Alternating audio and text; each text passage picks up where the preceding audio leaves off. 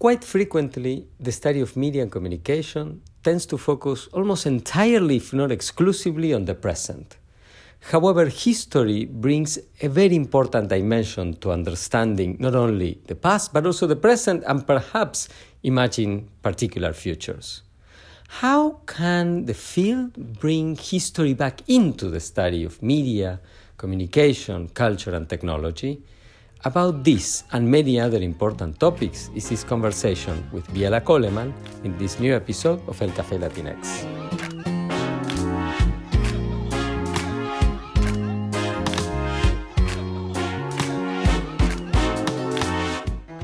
What is the experience of being a Latinx or Latin American scholar in the field of communication and media studies?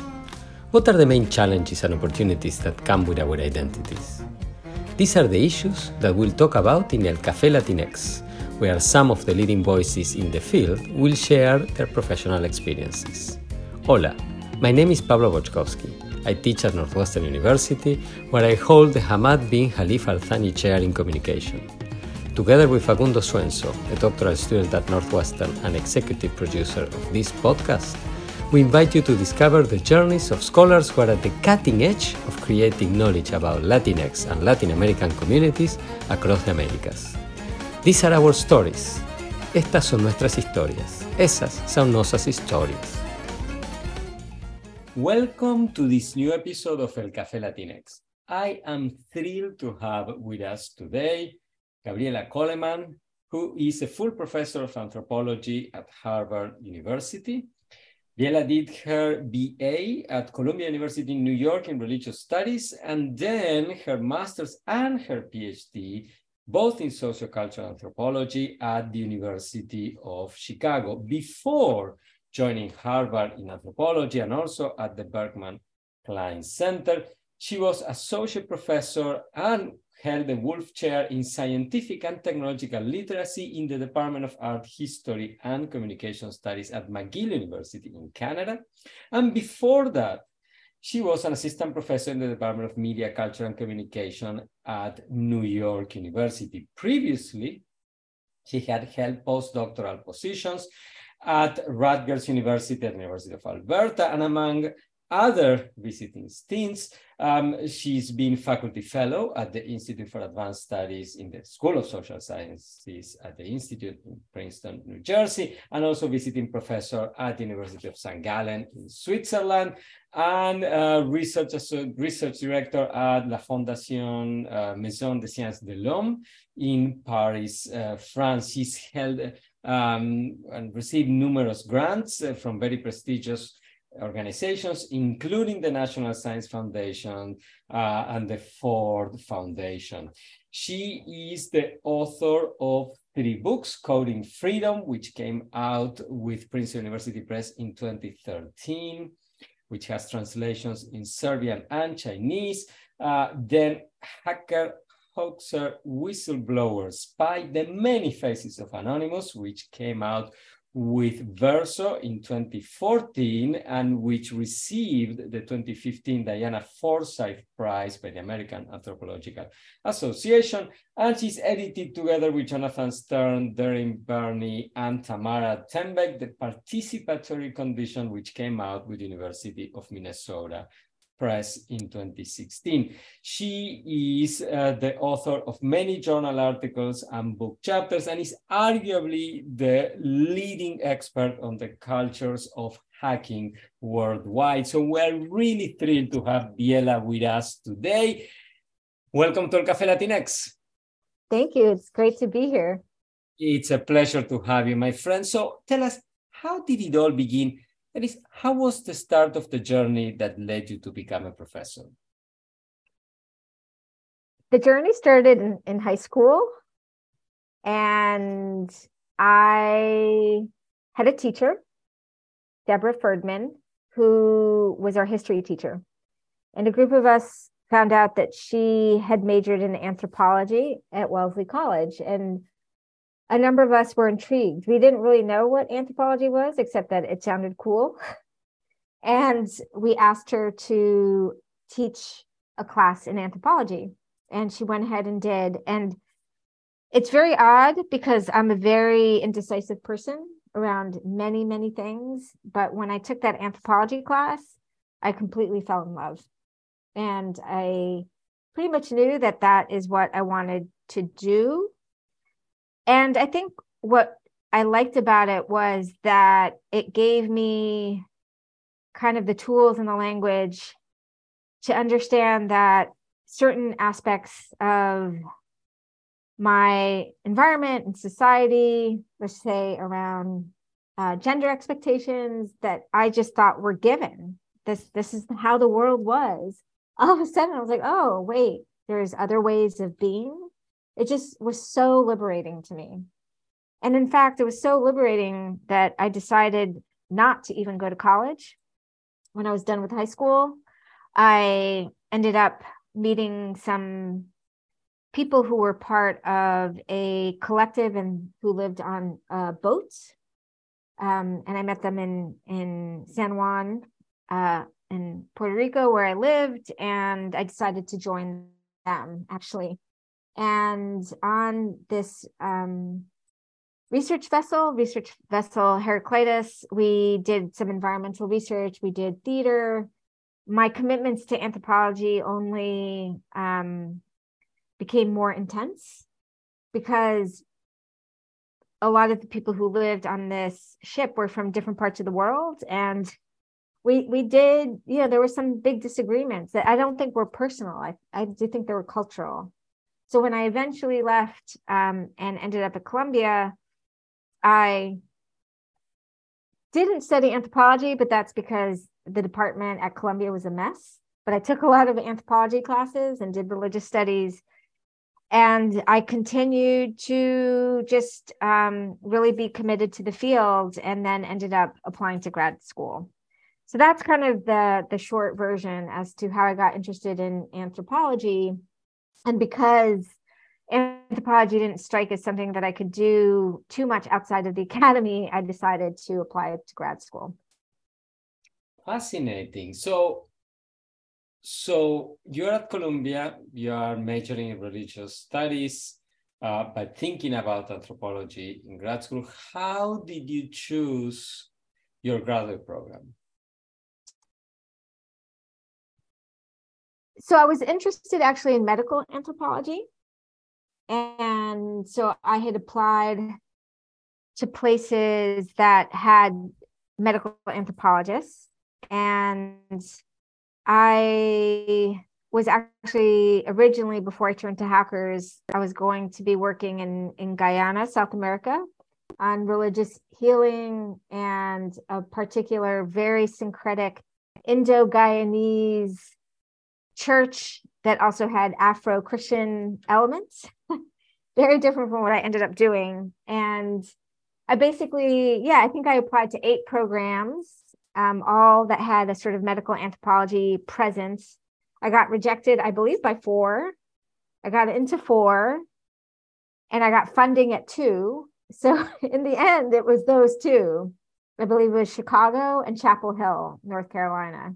And I had actually, I think, really wanted to go to McGill, which it's ironic. I ended up teaching there because there was a great med anthro program, but they didn't really have funding. So, Chicago, I knew was such an excellent anthropology program, and they had funding. So in some ways, the choice was very easy. I ended up going to Chicago and really loved the program. But I eventually strayed away from my original project and ended up doing something that was quite unconventional at the time. What's the story behind that? Yeah. What's the story of that switch? Yeah, there is a story. There's kind of, I think, 2 layers to the story. So one layer was, my interest in med anthropology had a very political component. I guess I've always been very interested in activism and politics. And one of the issues I followed quite closely concerned patents and HIV medication. And I was really mortified that basically patents were being wielded as a weapon so that people in Brazil, South Africa could not afford to purchase life-saving medicine. And so I was just involved in some groups that were fighting that. And I had some friends in college, this was on college, that knew of my interest. And some of them were hackers and programmers who were part of the open source movement, who at the time it was called just free software movement. And they kind of clued me into these alternative licenses that these hackers had created. And they had created them because these hackers also question copyrights and patents and believe that information should be liberated. And I was just really taken aback by that. I was, first of all, just hopeful that groups of people could see the problems with patents and copyrights, right? So I just started to follow free software on the side as a hobby. And I never really intended to make that the topic of my dissertation. But when I went to grad school, a couple of years in, I actually ended up getting quite sick and spent a year almost homebound.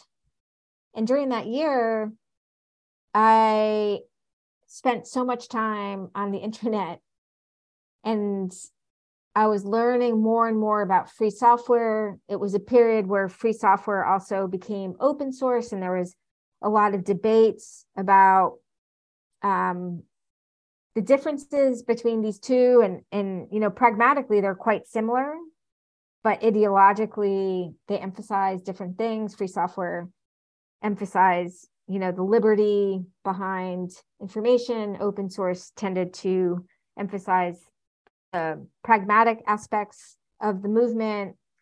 And so I just found myself more and more intrigued. And by the time I sort of got better and could engage back with classes and moving forward in my program, I was like, you know, this is what I want to do. This is where my heart is. This is what I'm excited about. There's so little attention being given to this world that I found, you know, fascinating. And so I went to my advisor and proposed that I switch my topic. And she wasn't supportive of it, not for a bad reason. She was just concerned that I wouldn't end up getting a job in anthropology because it was so area studies focused and my project wasn't configured around an area. And so, you know, being that I trusted my advisor, I listened to her and I was like, okay, I guess I'm not going to do this. And then I had coffee with a friend, and she was Irish, and the Irish accent really very moving to me and poetic. And she was just like telling me, no, if this is really what you want to do, you have to go back to your advisor, explain why this is important. And I was compelled by her argument and her accent. And I went back to my advisor and I was like, no, this is really what I want to do. And she's like, okay, she thought it was a great topic too. And she supported me. She's just like, you know, you're going to have to maybe be okay with not getting a job in anthropology. I was like, okay, I'm fine. I'm fine. And she was right. I only ended up getting a job in anthropology many, like, you know, 2 decades after. But it was a great move for my career and it's what I wanted to do. So that's how that happened. Fascinating story. And it's a story where there are detours from anthropology to STS, to media studies, right? So, and also into hacking, because initially the dissertation was not fully into, right? It was more into, as you said, free and open source software than. So I want to know all about these terms. So you are finishing your dissertation. You know, it's the mid point of the first decade of this century. How was going on the market for you? So initially, I applied for one postdoc because Michael Warner, who's a scholar of English, who, among other things, wrote about publics and counterpublics, he came to visit University of Chicago, and I came across his work and I loved it. And then he was at Rutgers University and part of a center, the Center for Cultural Analysis, that had a theme for the year, which was intellectual property. And my first project and dissertation was all about how these free software developers and hackers, questioned intellectual property law through free speech law. And so it was kind of conceived as, I kind of framed the arguments about free software in terms of tensions in liberalism. Mm-hmm. And I basically applied for that single postdoc because that's all I could do because I was trying to finish my dissertation. And I ended up getting it. And I'll never forget the day. It was like February something in 2005. And I was like, oh my gosh, I'm only halfway done with my dissertation.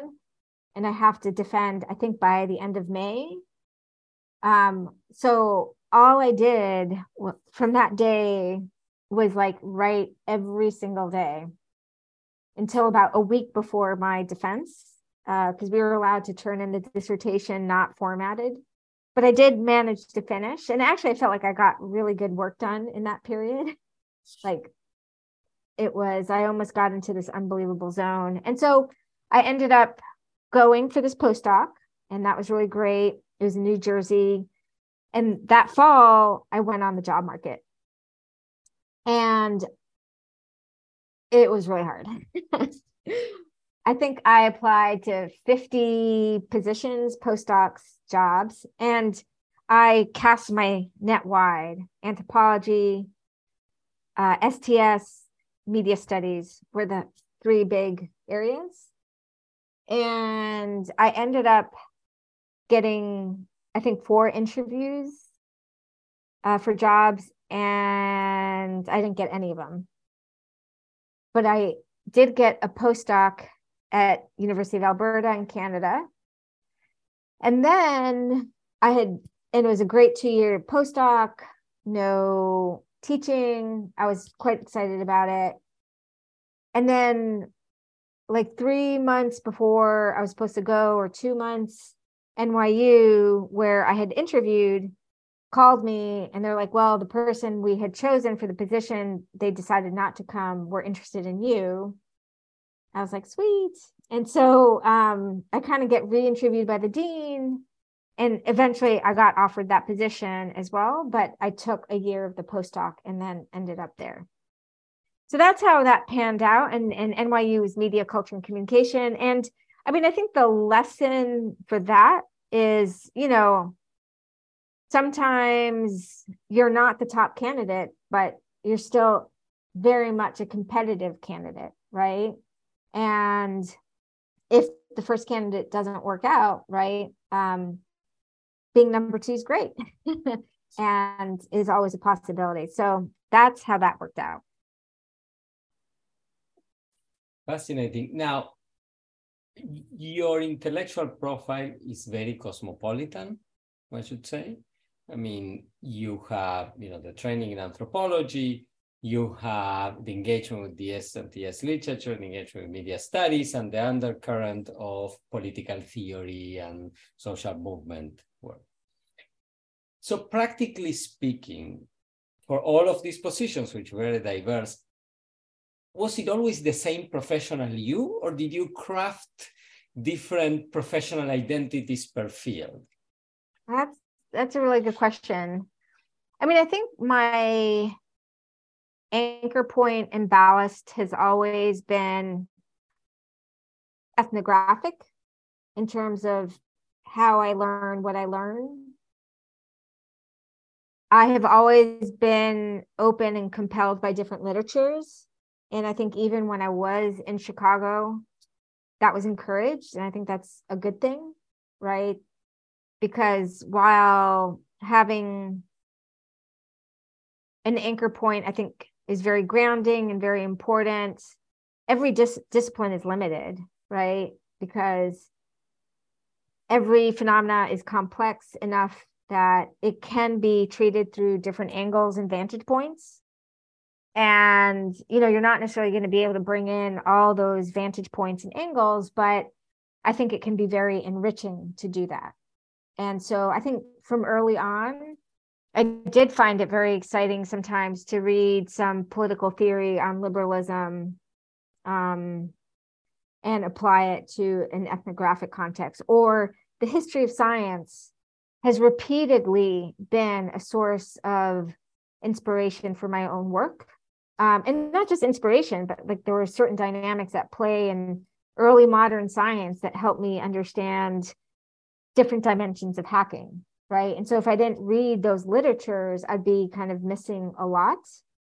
And so I'm still very committed to that. I feel like I have less time to do that amazing exploratory work that I was able to do so much as a grad student and postdoc and assistant professor.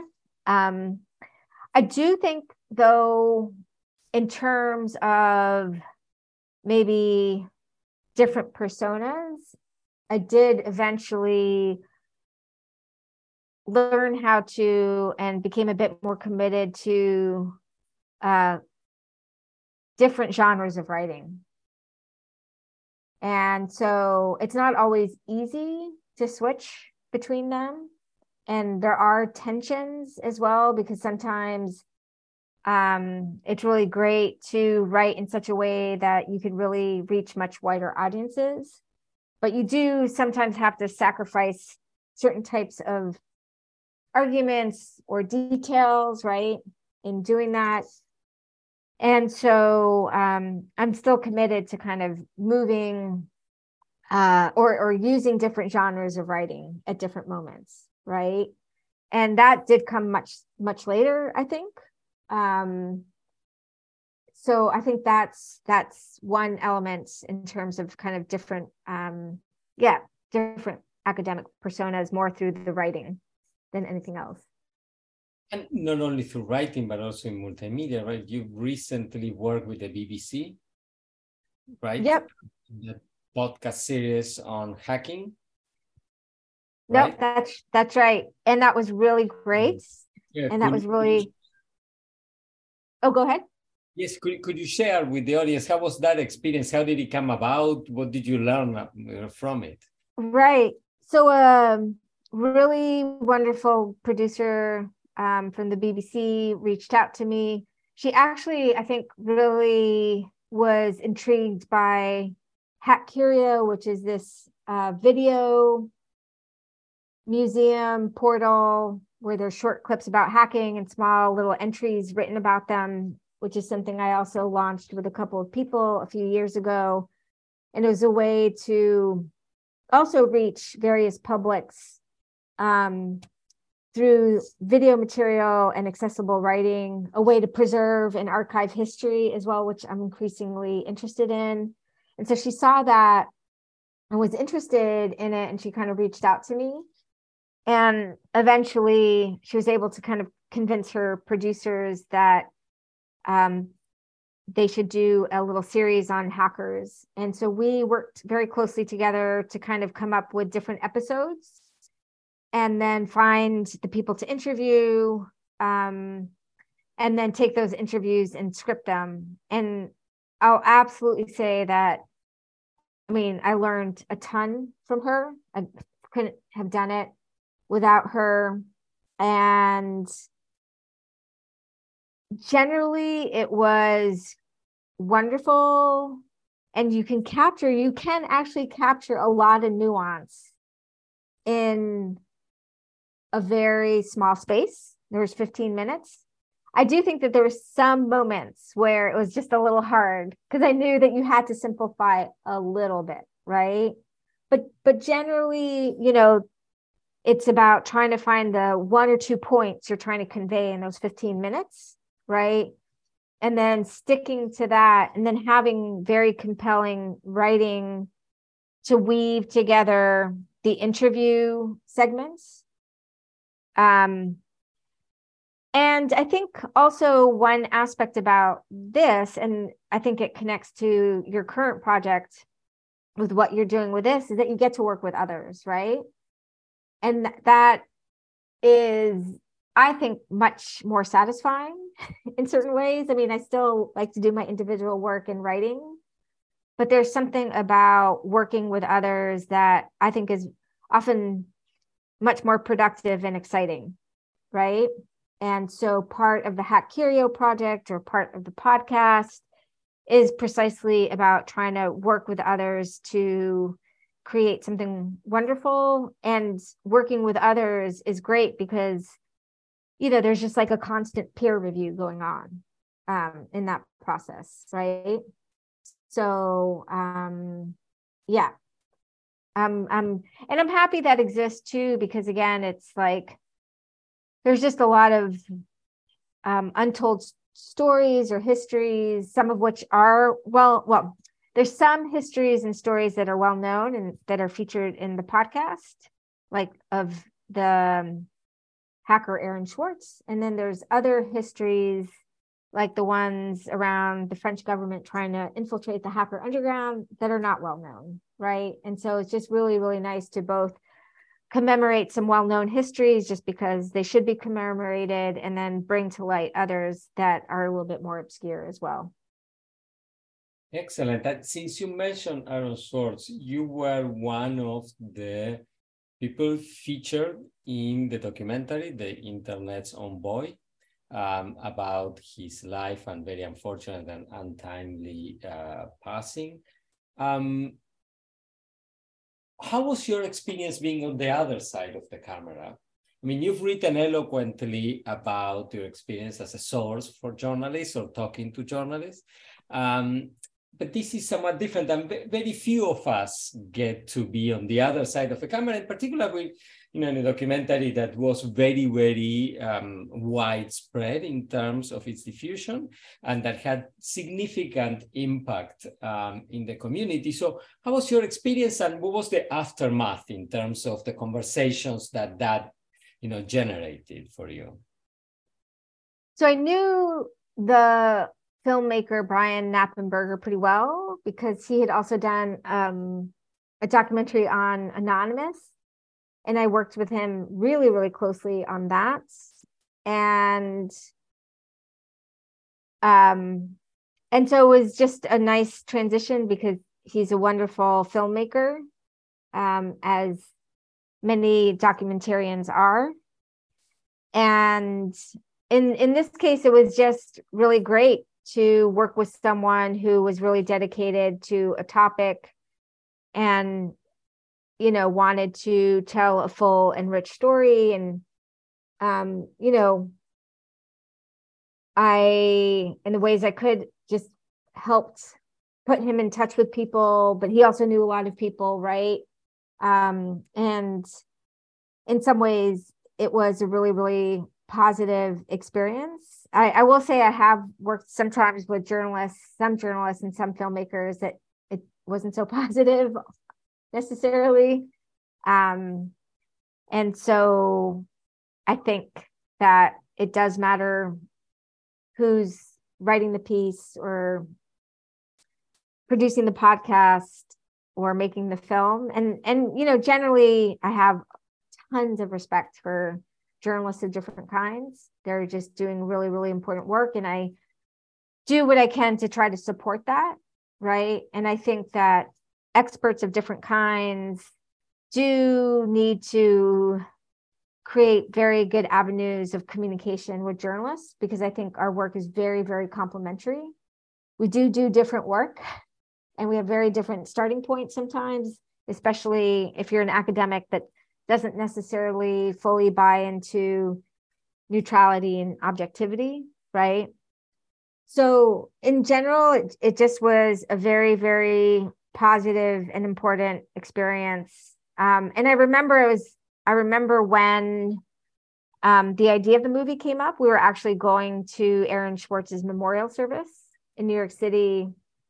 And I was like, you know, maybe you should make a movie about Aaron. And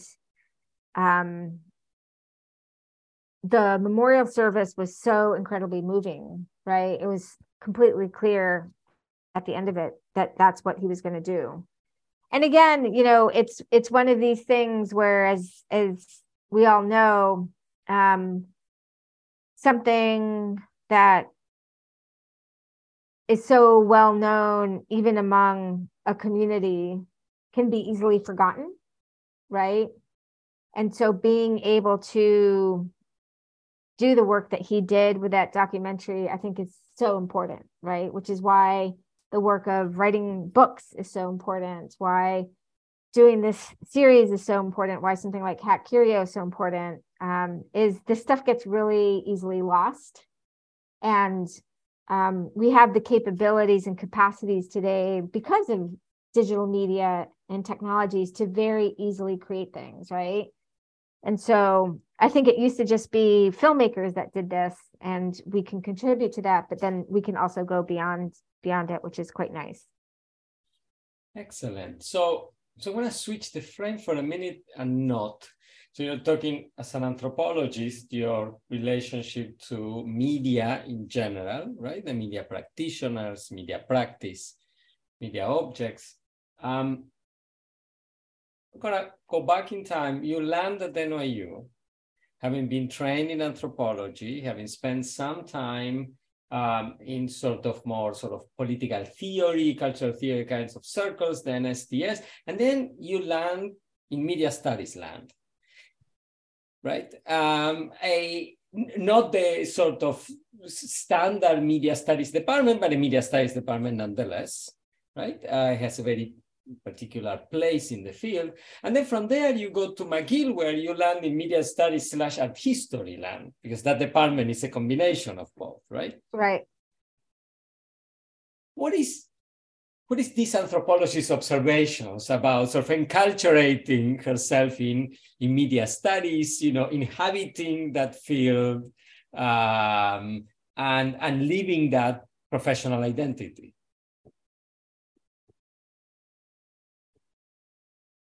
So one of the things I love about media and comm is there is a kind of capaciousness in the field, and elasticity, and just allows for a lot of generativity and productivity. I think one of the things that over time frustrated me a little bit, especially coming from anthropological training that really emphasize historical thinking, and then being in two departments where there were a lot of media comm scholars that were very historically minded. So like Lisa Gittleman at NYU, or Jonathan Stern at McGill, I did and do find that there is a lack of sort of historical thinking in a lot of scholarship in comm and media. And I think that certainly started to frustrate me at times. So much so that the current book I'm writing, which is a book of essays, many of them which have a pretty deep historical dimension to them. The book of essays, either in the introduction or the conclusion, is going to be reflecting on the importance of really injecting a strong commitment to historical thinking in media studies and comm. And of course, there are many people who do that, and there's also media history. But when you compare something like anthropology, which is not history, and not everyone does history in anthropology, but there is always an expectation that you are very, very, very familiar with the history of whatever you're studying. And then also, I think because in anthropology, you end up sort of working on one or two similar areas for a very long time, anthropologists often tend to then do sort of what I think of as micro-historical recursive work, where you work on a topic and then 15 years later, you kind of return to your topic in the earlier era to reconsider it, right? And I think in media studies, especially when it concerns technologies where there's a lot of change, I think, first of all, there's just limits to what we could say in the present. And that's just inherent to studying the present. There's certain things we can say and there's certain things we cannot say until enough time has passed. And so I really think that as a field, media and comm would benefit from centralizing historical thinking, which would then encourage practitioners to both think through their topic historically, but then also return to their very material, 10 years later to reflect on things anew with the passage of time. And so I'm writing about this in my new book because I think that it's just something that I came to realize only after a while, both in terms of some of my frustrations in the field of comm and media, but also it became clear to me with my work, especially around Anonymous and a few other topics, that I wrote so much about them, but then it's been so productive to let 5-7 years pass and then return to them, that I could see new things that I couldn't see before. And then a kind of related issue concerns the importance of media and comm scholars who work on the internet to archive material as well as we do our work. And so one of the projects that I hope to launch maybe next fall is what I'm calling a kind of hacker history archive, where I start to collect a lot of material that exists digitally, some existing non-digitally, but a lot digitally, that may not be here in 3 to 4 years or 5 years or 10 years, right? And so taking that material and collating it and categorizing it so that future researchers have that material to work with, because I'm concerned it will disappear, and some of it has already disappeared. Fascinating. And now, sort of on the issue of memory and history, which are related, right? And archiving as a practice. After a very long, or not, but I mean, almost 20 years, long or not depends on subjective experience, but after almost 20 years of leaving the home, you have returned to anthropology. Different department, but same field. How is it to go back home? And is the home the same home that it was before? So intellectually and professionally speaking, how was the decision and how has the practice been so far? So part of the decision had to do with definitely wanting to work with students doing ethnographic work. In both departments at McGill and NYU, fantastic students, fantastic departments.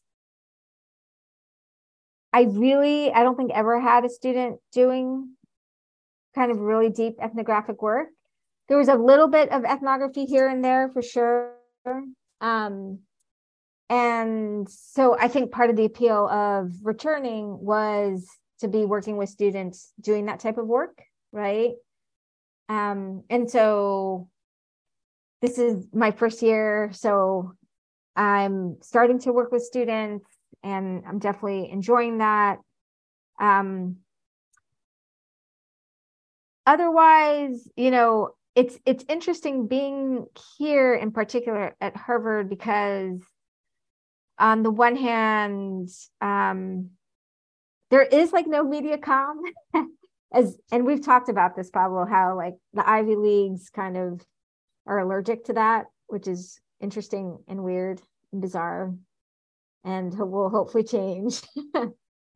But because of the Berkman Center, which has so many amazing scholars passing through, especially as fellows from across the social sciences, law, and computer science, that there is such a kind of rich community of people working on the topical issues I work on. And then again, I get to be in an anthro department where you're kind of asking very different sets of questions sometimes, right? And there are, I think, increasingly, and this is what's different from before, there are increasingly students who are primarily working around questions of the digital, right? So I have one student who hopes to do her field work in South Korea. That's where she's from. And she wants to work with what's called digital morticians. And these are people that you can hire to help erase, you know, your digital footprints online that you may no longer want to have or never consented to have online, right? And it's a very, very rich project. Some aspects that are very classically like media comm studies, but then other aspects around like personhood that she's bringing to the table. She's mobilizing very traditional anthropological literature that I think would not be very common in a media comm department. And so I'm super excited to be able to work with students mobilizing this literature. And me, myself, I'm excited to kind of return to it because, as you know, a lot of our reading is tied to a lot of our teaching, right? And so in certain respects, I certainly taught on the anthropology of media and digital media, but there wasn't as much room to kind of work and teach on some of kind of core anthropological texts that don't necessarily have to do with digital media. And so I'm really looking forward to teaching that stuff again. And in fact, next semester, one of the classes I'm teaching is the undergrad sort of theory class, which is my way of getting back into anthropological theory. And so I think I'll change my work in certain ways, right? Because I'll be coming across it much more in my teaching and my students. But yeah, it's wonderful to be in a place where I could do that anthropology, but then have access and exposure to such great scholarship around the internet happening at the Berkman Center as well. Fabulous, fabulous, fabulous. So my friend, we've covered many rich and interesting sort of facets of your broad career. Thinking about all of them, if you had magical powers and could be granted one wish about how you would like the study of media, communication, culture, technology to change, what would you wish for? I think I think the one element that is ripe for change has to do with really injecting a little bit more of this historical sensibility that I raised earlier. And again, a lot of people do this, but I wouldn't say that it's a uniform / expected part of the discipline. It's in fact really presentist and sometimes even future oriented. And this has to do in part with funding and grants and the sort of money that you can get to do research. So everyone kind of understandably jumps on certain bandwagons, right? AI, to take, a recent one. And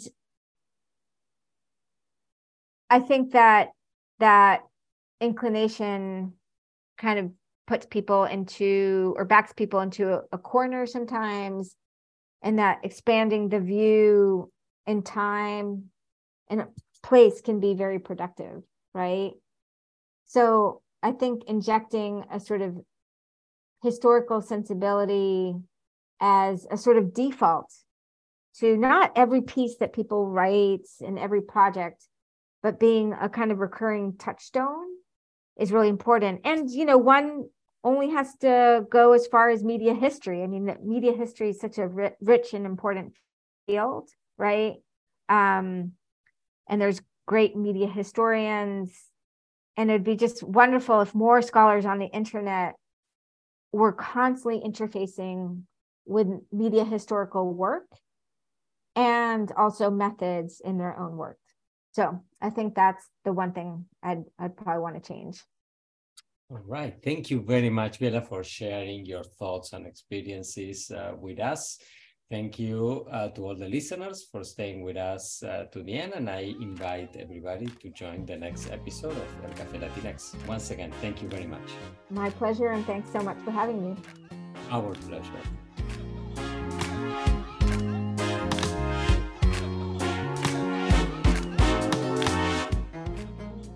El Café Latinx is a production of the Center for Latinx Digital Media in the Department of Communication Studies at Northwestern University. I'm Pablo Boczkowski, the host, and I'm joined by executive producer Facundo Swenson.